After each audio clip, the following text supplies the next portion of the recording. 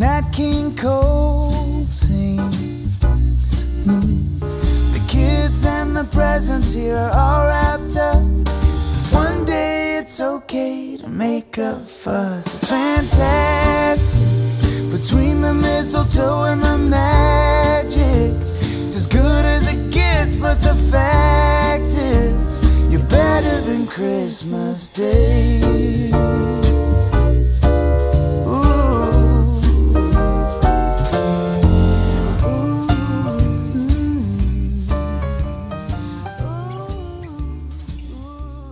Welcome to Cornerstone Church. Come on, man. This is loud, the rowdy crowd. Let's get this going here. My name is Scott. I want to welcome everybody joining us at Cornerstone Online as well as all the campuses. And those of you at the 5 o'clock service right here in Chandler every single Sunday night. Tis the season. Tis the season where God so loved the world that he gave his one and only Son, that whoever believes in him will not perish, but have everlasting life. Man, that's something to be grateful for, isn't it?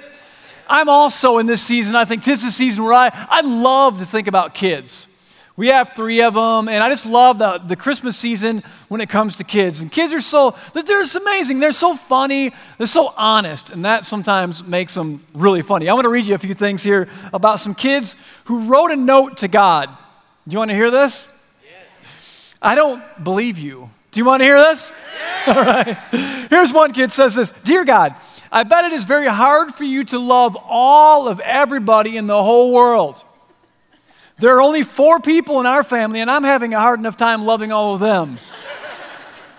Another kid says, Dear God, how do you decide who to marry? And it looks like they come to a quick conclusion. He says, well, no person really decides before they grow up who they're going to marry. God decides it all way before, and you get to find out later who you're stuck with. There was a class that had a bunch of kids talk about the Christmas story and write some of what they remembered about the Christmas story from the Bible. And they said in a specific question, tell us about what you remember with the wise men who brought the gifts to Jesus. So 5-year-old boy named Jason writes, well, the wise men brought Jesus presents of gold and silver, but I think he would have preferred wrestling toys. What is a wrestling toy? I don't get that. David, a 6-year-old boy, says, I don't know what the wise men brought Jesus, but I would have given him a tin of biscuits. I think Mary and Joseph would have liked a biscuit. And I'll tell you, you put some gravy on those biscuits, go like all Cracker Barrel on that stuff, I'm in, man. Bring it. The last kid, age 6, writes, the wise men brought gold stuff for Jesus, but a Lego set would have been much better. Boys will be boys. Well, today we begin a brand new series titled Unwrapped. And we're going to launch it by looking at one of the most often repeated statements that Jesus made in the Bible. And it's in the book of Acts, chapter 20, verse 35. And it says this, it is more blessed to give than receive. Very famous statement. But what does Jesus mean by that? Is he literally saying it's more blessed to give Lego sets and wrestling toys and biscuits? Is that what he really means?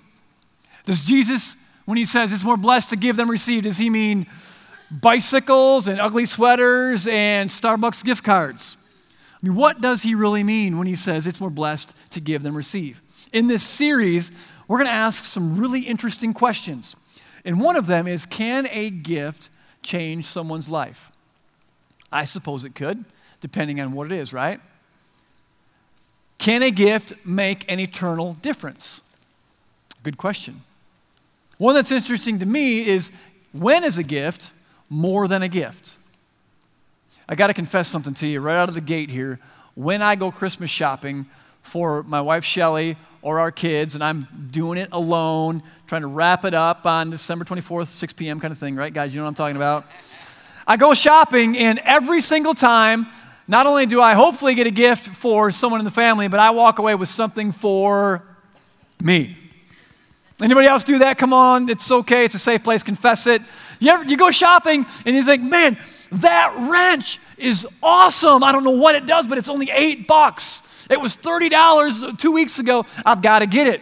The selfish part of me just jumps out. Scott, you got to walk out of here with some stuff in your bag, man. You're Christmas shopping. You're in the spirit of the holidays. And I end up buying myself some things. But what happens when we read the Bible?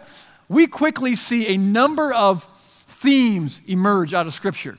And one of the significant themes is that for those of us who would say that we're followers of Jesus or Christians, that God is calling us to an ever-increasing life of selflessness, putting others first.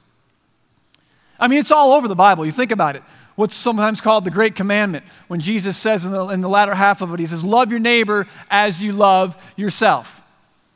Another statement, he says, do unto others as you'd have them do unto you. The golden rule, right? Or this statement in Acts 20, verse 35, it is more blessed to give than receive.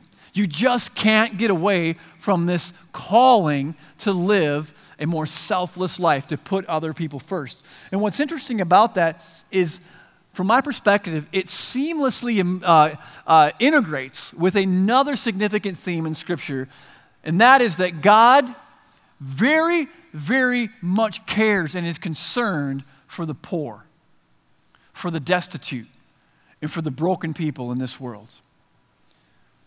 He passionately cares.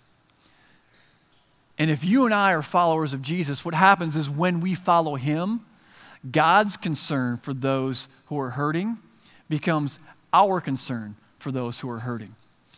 It's like we follow Christ, there's this spiritual gravitational pull towards the broken places and broken lives in our world. When we follow Jesus, he leads us into some tough situations to help those who are hurting. God's concern for those in need becomes our concern for those in need. And then he requires us to do something about it. If you have a Bible, open it up to 1 John, way towards the back, chapter 3. And we're going to start in verse 16. So 1 John chapter 3, verse 16, and here's what God's word says to us. This is how we know what love is. Now check that out. I could walk up to one of you guys and say, hey bro, man, I love you. And you could, I love you too, man. What's that? Do you really know if I love you, or do I know if you love me back? There's no proof in that. It's just a simple statement. But God goes right to the jugular on this, and he says, this is how we know. This is how we know what love is. Jesus Christ laid down his life for us, and we ought to lay down our lives for our brothers, for other people. Well, what's that look like? It goes on. If anyone has material possessions and sees his brother in need but has no pity on him, how can the love of God be in him? Kind of catches my attention. How can the love of God be in him? When I first gave my life to Christ, I was pretty serious about my faith. I was realizing that, hey man, if Jesus is really the Son of God, if he really died on the cross and rose again, if God is even real, and if this Bible is true, this could really change the trajectory of my life. So I took the first year of following Christ, and I called it my year of monkhood, where I just went all in, kind of in my cave, and committed almost all of my time to studying the Scriptures, to trying to figure out, okay, what does this book say that I've now said, hey, I'm one of those. I believe that stuff. Well, I want to know, what is it then that I believe? Because do I really believe it? And I went to a great church who taught the Bible, and I learned so much. I was there almost every time the doors were open. I was single, had a bunch of time on my hands, and I kind of just went into the cave for that year. And when I was doing that, something else was happening on the inside of me. It was a desire that became overwhelming to share what God was doing in my life with other folks, to share it with people who may not know who Christ is. And in addition to that, I had this desire to go help people who were hurting, people who lacked or had a dire need for the basics of life, like food and clothing and shelter, justice, equality, opportunity, so much. I began to see the value of every human being because I began to experience the depth of the love that God had for me. Everybody matters to God. You matter to God. I matter to God. The person sitting next to you matters to God. Your in-laws matter to God. Cat lovers matter to God, believe it or not. It's amazing. Everyone matters. The value of every person is so great. And when we follow Christ, we become concerned for those who are lacking in those necessities. And so I started to figure out, okay, what am I going to do with this? How am I going to live this stuff out? And so our church had this thing that was like an outreach ministry on Saturday nights downtown. That language may sound foreign to you. It was kind of foreign to me. I didn't know what that meant. It was kind of that whole Christian subculture language, like outreach ministry. What in the world is that? Well, I went one night on a Saturday night, and it was really late at night because I was just like, I got to go do something with this. I want to help someone know Christ. And so I drove downtown, went there, and it was really late. Nobody was there. So, oh, dang, what am I going to do now? So I waited. I went the next weekend, and I got hooked on what was going on. I was one of those guys that was feeding folks who were living on the streets. I was one of those guys going under the bridges talking to men who were living in cardboard boxes. And they would ask some great questions that I did not have answers to. It was very humbling. I was one of those guys who'd walk around the housing projects and knock on doors to pray with people. No, I did not have a white shirt and a black tie and a really nice mountain bike. Wasn't that deal at all. It was just some Joe going out saying, man, I love Jesus, and I think he wants to help in your situation. And I was doing that for a while, and the leader of the whole thing said, Scott, man, you're really involved. What I want you to do is come out here on Monday nights, because that's when we bus in about 75 kids from the housing project, and we do church for these kids. And I talked about this a little before. And just come on out and check it out. I was like, I don't want to go. I don't want to go do that. I mean, I'm not a kid guy. I don't even like kids, man. They're snotty. They got cooties. They drive me crazy. I mean, I didn't have kids yet, and I didn't want to have anything to do it. But because I respected the guy, I said, all right, I'll do it. I'll go check it out. So I go over there on a Monday night, and there's about 75 kids from the housing project in there. It's really loud. They're going all over the place. And as soon as I walk in, I was a little bit late, the lady who was running the deal saw me, and she's like, Scott, come here. And I'm like, oh, you kidding me? I just want to hang out and be a fly on the wall. I don't want to have to do anything here. She says, Scott, come over here. I want to introduce you to someone. And she introduces me to this little 8-year-old boy named DeMario. And she says, Scott, this is DeMario. DeMario, this is Mr. Scott.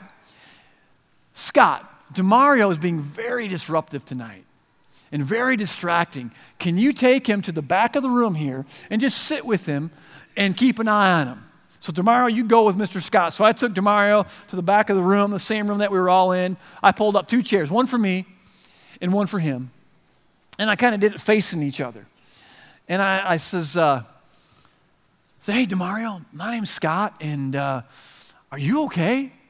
Because you could literally look into this boy's eyes and just see the anger, like seething anger, like he was just ready to bust out and hurt somebody. I said, DeMario, are you all right? Is there anything I can do for you? And he just stared at me, totally silent. Out of nowhere. Bam! He just blasts me right in the face. I mean, I'm not talking like Johnny from Paradise Valley, slap on the cheek kind of stuff. I'm talking about a boy who lives in the projects, who's learned how to fight, who does not have a father, who has a mom who's sleeping with different men for drugs every night, he is sleeping on a folded out lawn chair for his bed, his refrigerator's full of cockroaches, and he's living in a very, very destitute, dire situation. That's what his apartment was like. That's the boy who jacked me in the jaw. And 2 things happened when he hit me. The first one was a thought of, okay, boy, you want to go be with Jesus right now, don't you? This is it. We're done. I did not sign up for this. Let's take you there right now. That was my first thought, and thank goodness I didn't act on that thought. The second one was simultaneously in my heart was this strong sense that said, Scott, this boy needs you in his life. And I was like, well, no way, nope. Don't be going there. None of that stuff. I don't even know what that means. I don't know what that looks like. What am I going to do for this kid? I have nothing to offer. I don't come from this situation. What am I going to do? But I didn't have to have the answer. God's heart for those who were hurting became my heart because I was following him. And that punch in the face began 8 years of investing our life into the kids in the inner city housing project, and ultimately turned into 13 years of being a children's pastor. I'll tell you what, children's pastors are the heroes of the local church. They're awesome, aren't they? They're amazing. Well, at some point, God demoted me and said, just talk to the big kids, all right? So you're out of that business.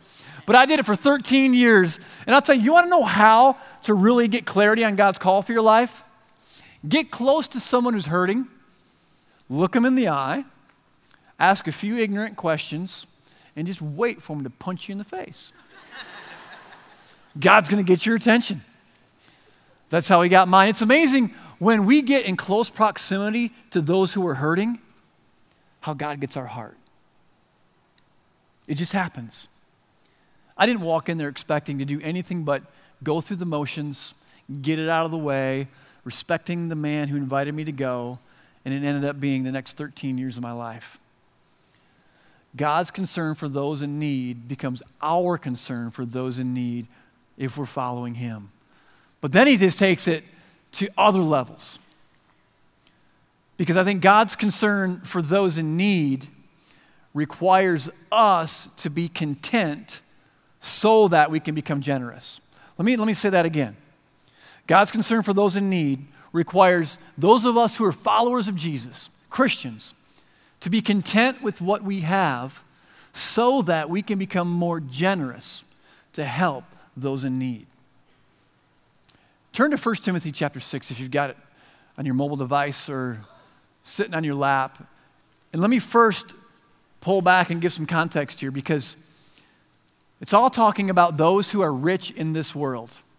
Do you realize, I read this recently, that the 1% of the richest people in the world actually own 46% of the world's wealth? The World Bank tells us that the top 20% of the richest people in the world consume 76.6% of the stuff in the world. And that over half of the people in the world, over 3 billion, way over 3 billion people, live on less than $2.50 a day. That's an annual income of $912 a year. Over half of the people on the planet. So I'm going to take a big risk here, and I'm going to assume that probably everybody listening to this is one of the wealthiest people on the planet. You are a first world American, and you're more wealthy than most of the rest of the people on the face of the earth. Sorry, it's just a fact. It's just a fact. With that in mind, 1 Timothy chapter 6, God is instructing those of us who are wealthy in his eyes. He says things like, you might have heard this before, like godliness with contentment is great gain. The love of money is the root of all evil. You heard that before? That's in 1 Timothy chapter 6. It's not that money's the root of all evil. It's the love of money that begins to be the root of all evil. All that stuff is going on, and he's talking to those who have wealth. Go to verse, I think it's 16, and check out what he says here. 1 Timothy chapter 3, verse 16. Chapter 6, verse 17. Let's just get that right now. 1 Timothy 6, verse 17. To those who are rich in this world, teach those who are rich in this world, not to be proud and not to trust in their money, which is so unreliable. Flashback 2008, right? Their trust should be in God, who richly gives us all we need for our enjoyment. Let's just pause there for just a minute. God wants us blessed. God, I think, takes pleasure when we take pleasure in his creation. So I would say, take the boat to Lake Havasu and have a blast and enjoy it with zero guilt. But don't stop there. Because he goes on, he says this, tell them to use their money to do good. They should be rich in good works and generous to those in need, always being ready to share with others. Always being ready to share with others. You may have heard this before, seen it on the National Geographic Channel when they talk about or they show how they often capture monkeys. It's kind of cruel, to be honest with you. But they'll put something shiny on a coconut. Sound familiar? And they'll put something shiny on the coconut to draw the attention of the monkey, and they'll actually drill a really small hole into the coconut that is attached to a tree or whatever it is, and they'll squeeze something through there that monkeys like, something sweet or whatever that monkeys like. And so the monkey comes up, kind of doing his monkey life, about his monkey business, minding his own business, walks up, sees this coconut, sees the hole, however he does, he smells what's in there, he goes and he squeezes his little hand through that hole in that coconut, grabs on to what he wants so bad. And then he tries to pull his hand out, and he can't get it out. Why? Because the hole is only big enough for him to get his hand through really tight with nothing in it. But he has in his hand a bunch of stuff, and he can't get it out, and he's yanking on the thing, trying to get his arm out of there, and those who are hunting the monkey or trying to capture the monkey come up, and they capture the monkey. When all he had to do was let go of what was in his hand in the coconut, and he would have been free, but he was captured because of his own greed. And I often think about myself like, here I go again, holding on to that stuff in my coconut, not letting go, restricting what God can do through my life because I'm so darn scared that I'm not going to have enough. Yes, Lord, I trust you with my eternal soul, but I really don't trust you with my temporary stuff. My scarcity takes over, and I hold it really, really tight, only to realize if I just let it go and hold it loosely, I'd be free in so many different levels in life. Trusting him and not trusting in what I have. Because what I have is what God has given me to meet my needs. But also there's a surplus for most of us, or almost all of us, to hold it loosely, to be compassionate and generous for others who need that in their life. God's concern for those in need requires us to be content so that we can become more generous and help other people. I have an idea of why Cornerstone Church is always an ever-expanding, always kind of growing and moving type of church. That one of many, I'm sure, but I think one of the reasons that so much cool stuff is going on here is because Cornerstone Church is not all that Cornerstone Church cares about. Don't you think?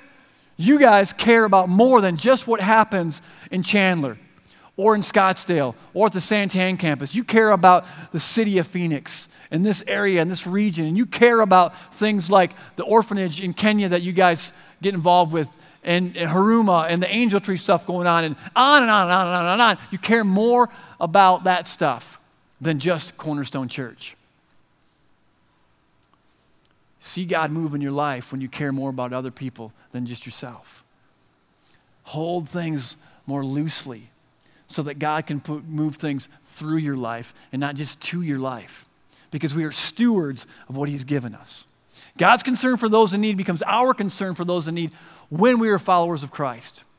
God's concern for those in need requires us to be content so that we can become more generous.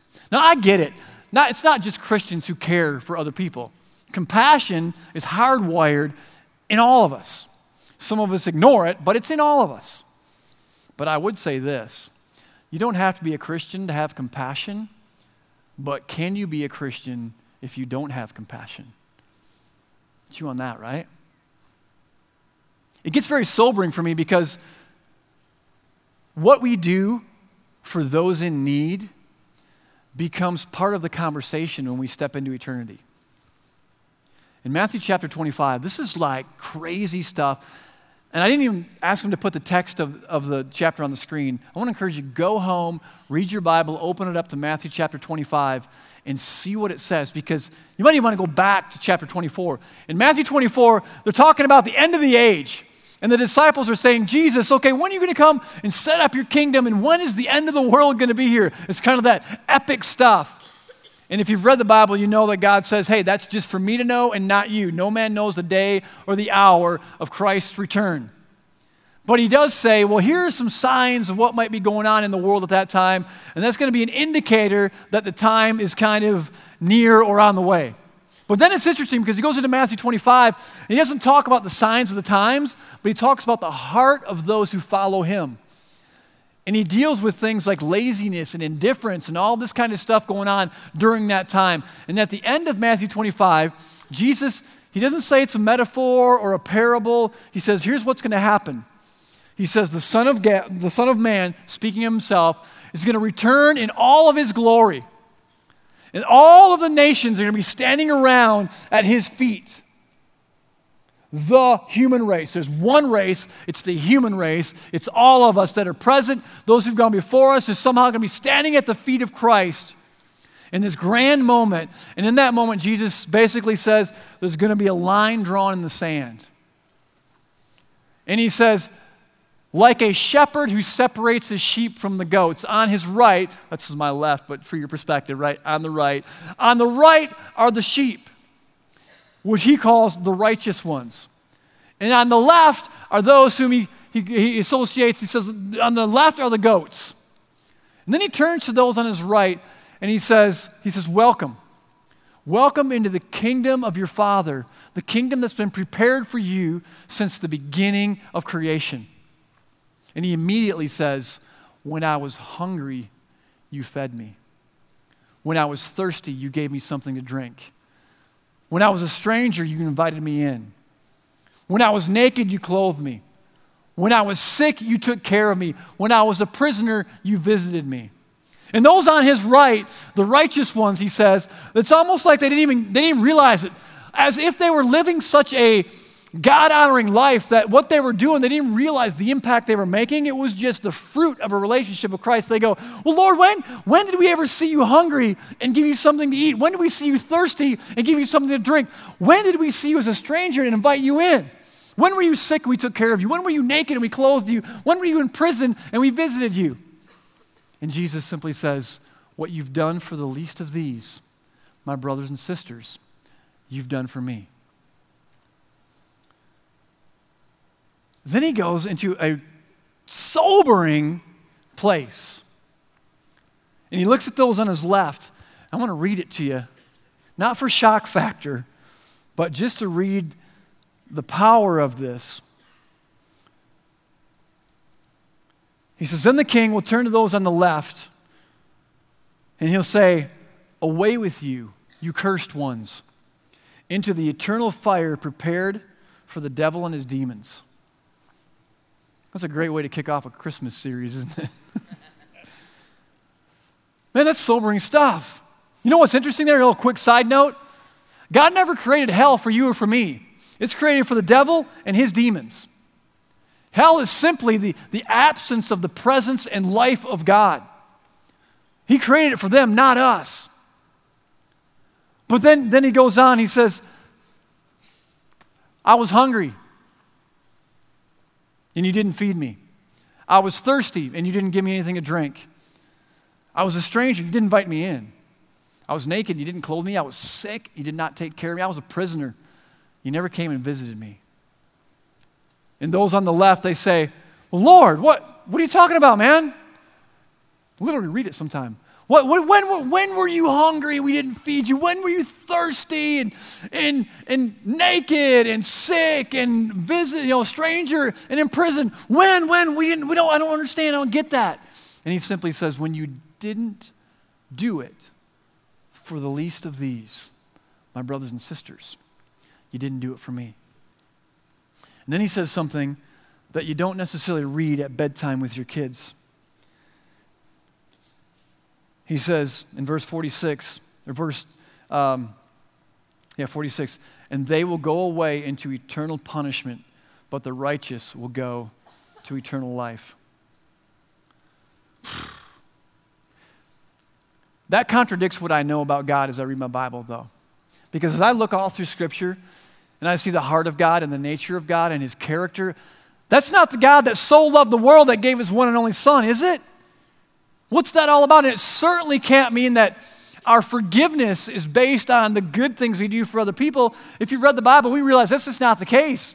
Ephesians 2 says we're not saved by works. It's a gift from God. It's our faith so that we can't boast. We know without a doubt that we stand before God forgiven and at peace 100% because of Jesus and his death on the cross, his resurrection.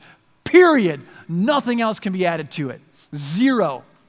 So we know that's true. So is he contradicting it here? Is he saying you got to feed people or you're on the left? I think what he's saying here is not that. I think what he's saying here, though, is that, hey, if you really know who I am, if you really ask me to be the Lord and the Savior of your life, and you really follow me, what I care about, you're going to care about. And my care for those in need is going to become your care and your concern for those in need. And you're going to show the fruit of a lifestyle of caring for other people because you're a follower of Jesus, and you're going to show it by having fed people who were hungry, having given water to people who didn't have it, having visited those in prison who were forgotten, marginalized. That's the fruit of a relationship. It's not where we get our forgiveness. It's just the proof is in the pudding. Hey, you love me? Let me see. And I'm thinking, man, is God that mean that he would just look and say with a scowl on his face with some sort of sense of twisted pleasure to those on his left and say, away with you, you cursed ones, and just kind of beat his chest with some sort of joy? That's not God. I can only speculate, but I'd imagine based on what we see of his heart in Scripture that he has a sense of just dread and sorrow, probably hating the day when this was going to happen, when he'd have to look into the eyes of those whom he deeply loves and gave his life for and say, away, you never followed me. How do I know? Well, one way I know is you never cared about those who are hurting. I like to change the oil in my car, in our vehicles. It's one of those things that I do to kind of like it's a project where I can start and I can stop and I can stand back and put my hands there and say, done, man. I rock that one. Any guys, who in here changes their own oil? Put your hand up. This is like, yes, we are the minority. Never forget that. But I just enjoy it. It's like my time in the garage. I'm not a gearhead. I wrench on just that. When I got to do is anything else, I go to YouTube like how to change a tail light kind of stuff to do it all. But I know how to change the oil, and I do it on our vehicles, and it's just, I really enjoy it. I learned a trick, though, because when you're changing the oil, you get oil all over the place. I mean, you got to have the cardboard underneath the vehicle with the little oil dish. You cannot get oil on the floor, or you are a loser. Just keep in mind, you cannot drip the oil, all right? Have to keep it clean. So I had a buddy helping me change my brakes one time, and I was just kind of watching him, and he puts on latex gloves. And he's doing the brake job with latex gloves on. And I was like, oh, that's kind of strange. But I just realized, I'm like, man, he's not even getting his hands dirty. That's awesome. So I started wearing, as funky as they are to get on, you doctors, I don't know how you do it so fast, but I am not trained in how to put on latex gloves.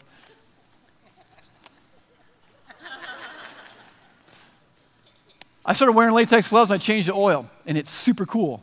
Because I get under there, I loosen the drain plug, and the oil comes out, and I do the filter, and the oil's running around here, and I get all that rigmarole done, change the oil, get everything back in, the plug in, fill it up, it's all good to go. And I just walk away, and I take off my latex gloves, throw them away. I can go eat chips and salsa, man, without even washing my hands. I can lick my fingers, I just changed the oil, honey, hey! And it's just, I didn't even wash my hands. It's so cool. It's so cool. Now, there is one thing about getting that grease in your fingernails, guys. I mean, that's cool. Men love greasing our fingernails. It's a good thing. It's a godly thing. Just remember that. But I don't get them dirty at all. And it's sweet. But this doesn't work for being a follower of Christ. Trying to live a life for God with keeping our hands clean, not wanting to get dirty. I'll pick on us for a minute, okay? All of us. You want to know what clean-handed latex gloves Christianity looks like? Having a Bible study in the coffee shop.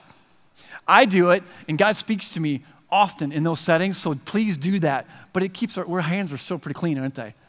Going to our small group and studying Scripture and learning about propitiation and sanctification and redemption and all those powerful, true things that we need to know about in our faith, but it's still clean hands. But when we follow Christ, He will lead us into some messy places where humanity is broken, humanity is hurting, because He cares about those who are hurt and destitute and poor. We need to care about that, and we need to be willing to just take off the gloves, get our hands dirty. You may not have the answers, you may not even know what to do, but just go immerse yourself in the pain of someone's world and see what God will do. When does a gift, back to our question, when does a gift become more than a gift? It's in 1 Timothy 6. Go back to it real quick, and I'm going to wrap up. We're going to read verse 18 again, and then we're going to go to the next verse. We read this. Tell them in verse 18. Tell them to use their money to do good. It's not just money, though. You guys get that, don't you? I mean, it's a lot more than that, but that's just a piece of it. Tell them to use their money to do good. They should be rich in good works and generous to those in need, always being ready to share with others. And then here we go where we didn't read. The next verse. By doing this, they will be storing up their treasure as a good foundation for the future so that they may experience true life. You want to experience some true life? When does a gift become more than a gift? A gift becomes more than a gift when it becomes a treasure. When you give it to someone, it's their gift. In eternity, it becomes your treasure.